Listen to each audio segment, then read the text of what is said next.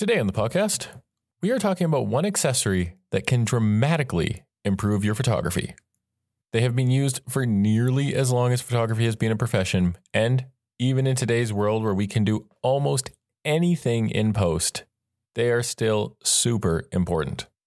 We are talking about filters, real life filters. Those pieces of glass that go near your lens that can add stops of light, color hues, remove haze, and do all sorts of cool creative things. This episode will go over what filters are, the various types of standard filters you will use, and suggestions for what to look for when you buy them. This is episode 35 of the Travel and Adventure Photography School podcast. I'm your host, Rob Massey. Thank you so much for taking some time out of your day to tune on in. I'm stoked that you are here. This podcast is the educational arm of Robert Massey Photography, my content creation firm in Calgary, Alberta, Canada. We focus on adventure portraiture, which is a chance for us to craft images for remarkable people doing what they love in the grand outdoors. You can follow along on our journey on Instagram at Robert Massey Photography. Now, on with the show. So last week on the podcast, I mentioned circular polarizers a couple of times. After that episode published, I had conversations with a few listeners asking about filters in general and how they can improve your photography. And I figured there'd be more people with these questions. Hence, today's episode, all about filters. Now, the filters I'm talking about are not the ones you put on a picture in an editing application or on a social media platform. Those are digital filters, and they are vastly different than what we are talking about here. We are discussing real-life filters. These type of filters are super crucial for anyone looking to up their photography game. They can allow you to drag out time and create silky smooth water or get rid of tourists. They can balance out an overly bright sky versus the ground, add or remove a color cast, reduce glare and reflections, and add a punch of color and vibrancy. Pretty much any type of photographer can benefit from using these filters. And as you can see, they do a lot for your camera and for the images that you're taking. Pretty much anybody is going to benefit, but those who will benefit the most are those who shoot landscapes, travelscapes, and adventure portraiture. Basically, if you're outside of a studio, these filters are going to be super awesome for you. Now, there are a few common types of filters that we're going to talk about today, but before we launch into that, I want to talk about how the filters are mounted to a lens, because there are two common ways filters are mounted: directly onto the filter threads at the front, or on an adapter that is screwed onto those same filter threads. There is a third mounting type called drop-in filters that go near the back of a lens, but those are typically on highly specialized pieces of glass or using specific adapters, and at this moment in time, they aren't nearly as common as the other two type of filters. So the first type of filter, the ones that screw directly onto the filter threads, are circular filters. These are typically very portable, don't add a ton of heft and size to your lens setup, and are easily movable in a space. So you can explore around with them on your lens and not really have to worry about them being knocked into or anything like that. The downside is that they typically can't be stacked with other types of filters. You usually get one and that is it. So you can use one of these type of filters, but you don't get to add various effects on top of them. The second type of filter goes on an adapter that is screwed into the lens threads. These are typically square or rectangular filters.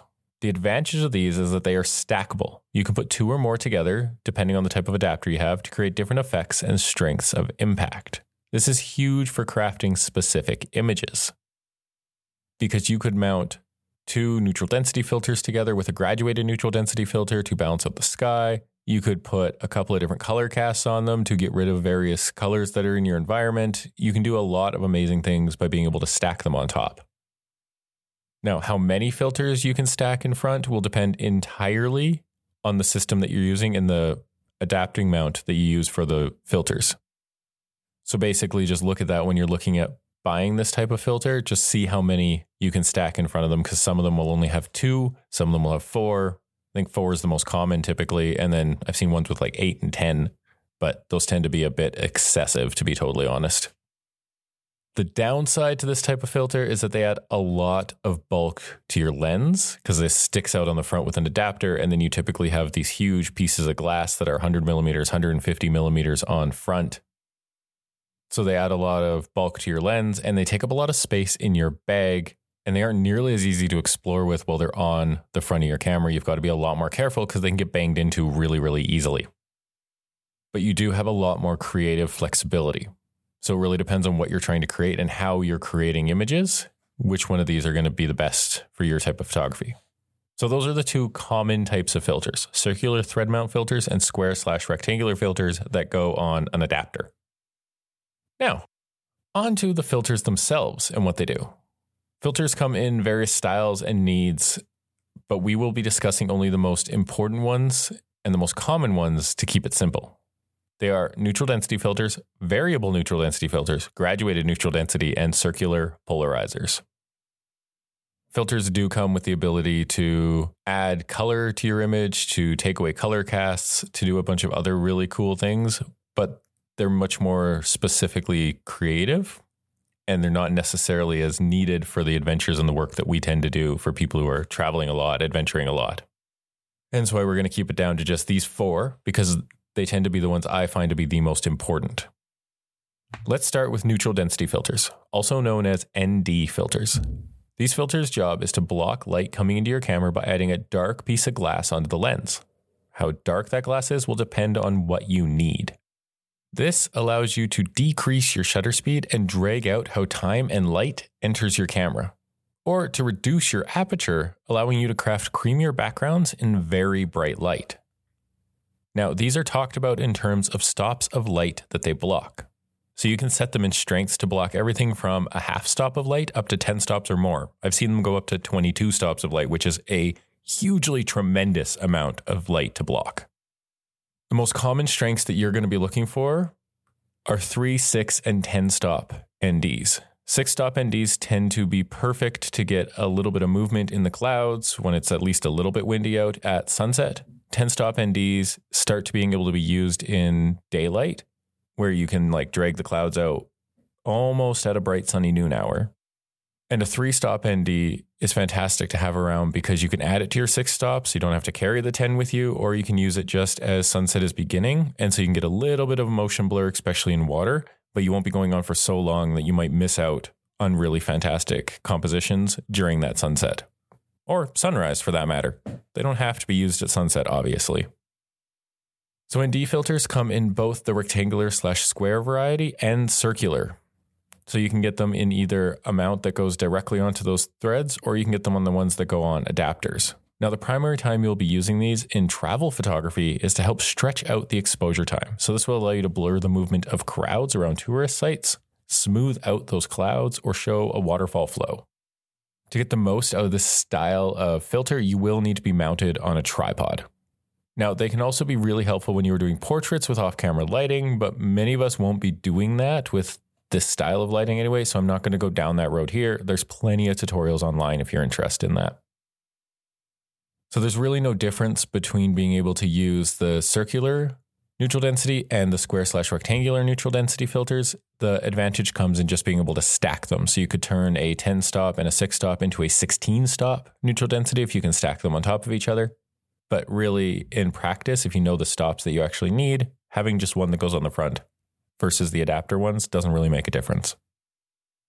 All right, let's move on to looking at a filter that combines multiple ND filters into one go. A variable neutral density filter. In its simplest terms, a variable ND provides you with multiple ND filters in one circular mount for the front of your lens. To use them, you mount the filter onto the lens and then turn it to select how many stops of light you want to block out. You can get variable NDs in various strengths. You just need to find one that suits you.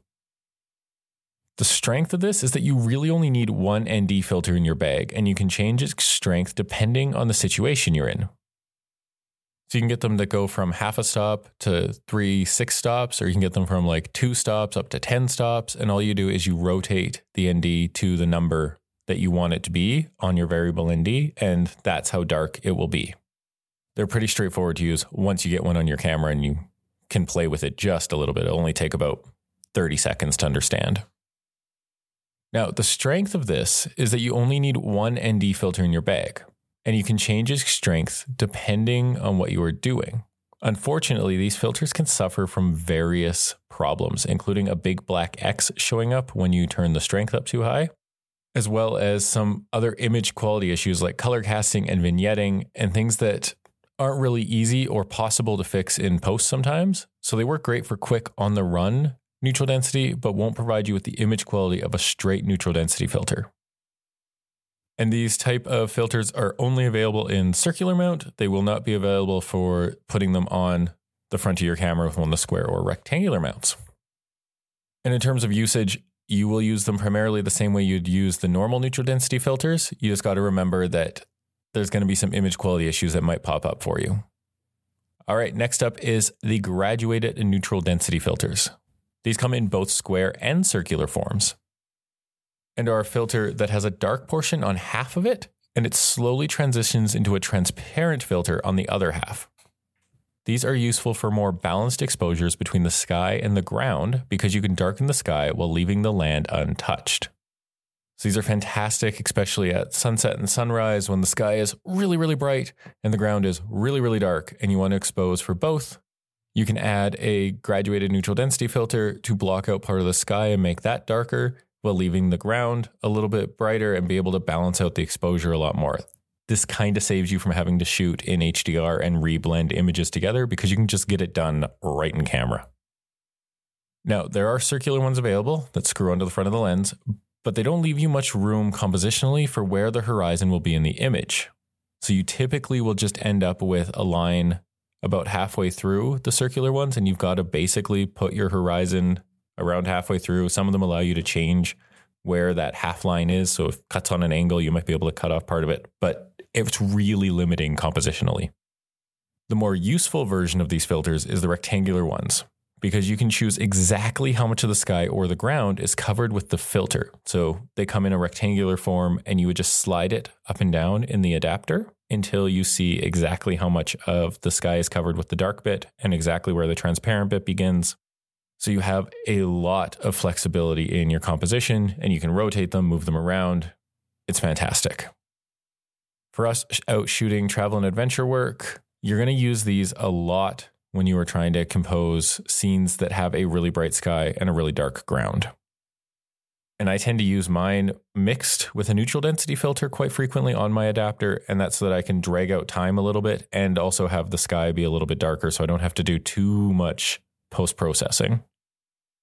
All right, and finally, we come to circular polarizers.